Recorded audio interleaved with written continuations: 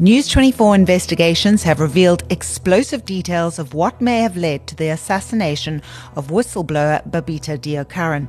The senior Gauteng Health Department official was gunned down in August last year in front of her home in Winchester Hills, Johannesburg. 6 men were arrested and are facing trial in the South Gauteng High Court. But who was the mastermind? In a statement released this week, the Office of Gauteng Premier David Makhura announced that it is finally launching a forensic investigation. I'm Catherine Rice, a journalist for News 24's multimedia department, and you're listening to The Story, where we'll talk to journalists and experts about the biggest story of the week. We're talking to News 24 investigative journalist Jeff Wicks, whose series of articles called Silenced has prompted a reaction from those in power. Jeff, there have been some major developments in this case. The announcement that an independent forensic investigator will be appointed to investigate came on the back of your articles. Can you tell us about this probe and why you think it's taken so long? Well, about the latest announcement about the forensic investigator, there's still a lot we don't know. At this stage, all we've been told is that the Premier is considering appointing an independent person to essentially finish what Babita Deokaran started. But this is yet to happen, and beyond that, we have no idea what the terms of reference will be for the investigation or who they'll place in charge of it. And that's important because, as we've seen, Babita Deokaran entrusted very critical information to those in the management structure of the Gauteng Department of Health, and nothing was done about it. So now this investigation is going to be crucial in ensuring that what she blew the whistle on 3 weeks before she was killed is seen to fruition. Jeff, your investigations revealed that more than 800 million rand in allegedly corrupt contracts were identified by Deokaran. Can you tell us about those contracts and, was it fairly easy to identify possible suspects? Well, I think for Babita Deokaran, it was very easy to spot an anomaly in the Gauteng Department of Health spending patterns. What she saw was an extreme surge in buying out of Tembisa Hospital, and that's where that figure of 850 million rand comes from. When she looked a bit deeper, she found that there were serious discrepancies in the value of these purchase orders and the sheer volume of them. She found that 1,203 individual contracts were awarded out of the hospital in a period of months. And critically, the value of these was pegged between 400 and 500,000 rand. That is a major red flag because that's within the delegation of authority of the hospital CEO, and it prevents further rigors in terms of a public procurement process and ensures that all buying undertaken by Tembisa Hospital could be handled by their own SCM office. And what she saw was a massive spike. When we looked at the company she flagged, it was fairly simple to identify individual syndicates of key individuals who, through a number of business entities, were simultaneously billing the hospital for goods and services that the prices of which were massively inflated. Jeff, she did raise concerns about her safety once she decided to withhold further payments to those Tembisa Hospital contractors, yet nothing was done, even though senior management was alerted. What exactly happened in the weeks leading up to her murder, and do you think it could have been prevented? So on the 12th of August, which is mere days before she was assassinated, she told her boss, Gauteng Health CFO Lerato Maggio, that her life might be in danger because she stopped these payments. And Maggio gave her an undertaking, or a promise rather, that she had escalated her concerns not only about her safety, but about the need for an investigation into the Tembisa payments to the HOD. After we started pursuing the story, we've since learned that that was a lie. Maggio, in fact, never escalated her concerns about her safety, and to date has never formally escalated her report into these possibly fraudulent transactions. It stands to reason then that if Lerato Maggio had taken Babita Deokaran's concerns seriously, she would have been given protection and the investigation that she called for would have started in earnest. As we sit here now, we are nearly a year down the line, and those payments, centered on a massive amount of money, have yet to be probed fully. You published another article about Tembisa hospital boss Ashley Mthunzi, who appears to have called on his ANC connections to silence News 24 investigations and reporting on the issue. What can you tell us about that and Mthunzi's alleged role in the scandal? First, I think it's important to consider Mthunzi's role in this.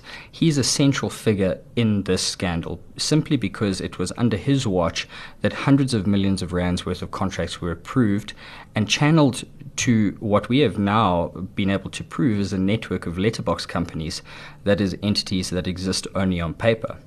We don't make any proclamation of guilt on the part of Dr. Mthunzi, but what we do say is that it certainly requires an investigation and his cooperation with an investigation. We've been publishing these stories for several weeks, and this week we were approached through official ANC communications apparatus and by the convener of the Progressive Business Forum. And that is a very strange approach, considering it gives us a view of the proximity of Dr. Mthunzi to arms of the governing party. And when we questioned them about why the communication was being sent our way through these official structures, they were very quick to say that they were dealing in their private capacities and as friends, but that simply doesn't wash. Well, exactly. I mean, Mthunzi remains in his post, yet the Gauteng Health Department has said action will be taken against employees found to be involved. What do you make of that? It doesn't seem to make sense. Well, the Gauteng Health Department has been saying for weeks since we started publishing these stories that severe action will be taken against staff who are implicated and can be proven guilty as having played a role in this scandal. But that, as we sit, is lip service because Lerato Madio remains the CFO and Dr. Mthunzi remains as the hospital CEO. We've seen very little by way of consequences, at least that they'll tell us about, coming from the Gauteng Department of Health for those people in their uppermost management structures who have been shown wanting by our reportage. Do you think there's a danger of political interference in this case? I mean, do you think that is a key component of this case? I mean, it's likely that politicians were involved in the network and our political allies now being called on to quell these investigations. I think political interference has been a trope that's been present throughout the coverage of this. From the time when Babita first blew the whistle, remember, she reported this to Lerato Madio and also raised concerns about companies owned by a prominent ANC politician. And Babita's intention of stopping the payments were actually overruled by Lerato Madio, who said that she hated dealing with politicians, indicating that the owner of this company was known to her. So political influence has played a role from the very beginning, and I think there's been an extreme lack of political will in terms of following through her recommendations for a detailed investigation and a stop to her payment. There's a reason for that, and that's yet to reveal itself. Jeff, you've also requested documents filed in terms of the Promotion of Access to Information Act, but your request has been denied. What are the documents the News 24 investigations team is after, and are there any other avenues available for you to get your hands on them? So we're looking for documents that will paint a picture of whether or not any of the companies that Babita Deokaran flagged continue to do business with the state and how much they've been paid since her murder. And that's critical for us. We requested these through PIA legislation and we were automatically refused, and we've since lodged an appeal.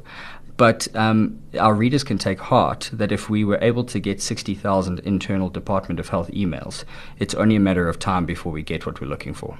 You also spoke about in your article some of the companies you actually tracked down their addresses. Could you tell us a bit about that and how these were actually fake addresses? Absolutely. So over the past couple of weeks, we've shone a light on what appeared to be a complex web of letterbox companies.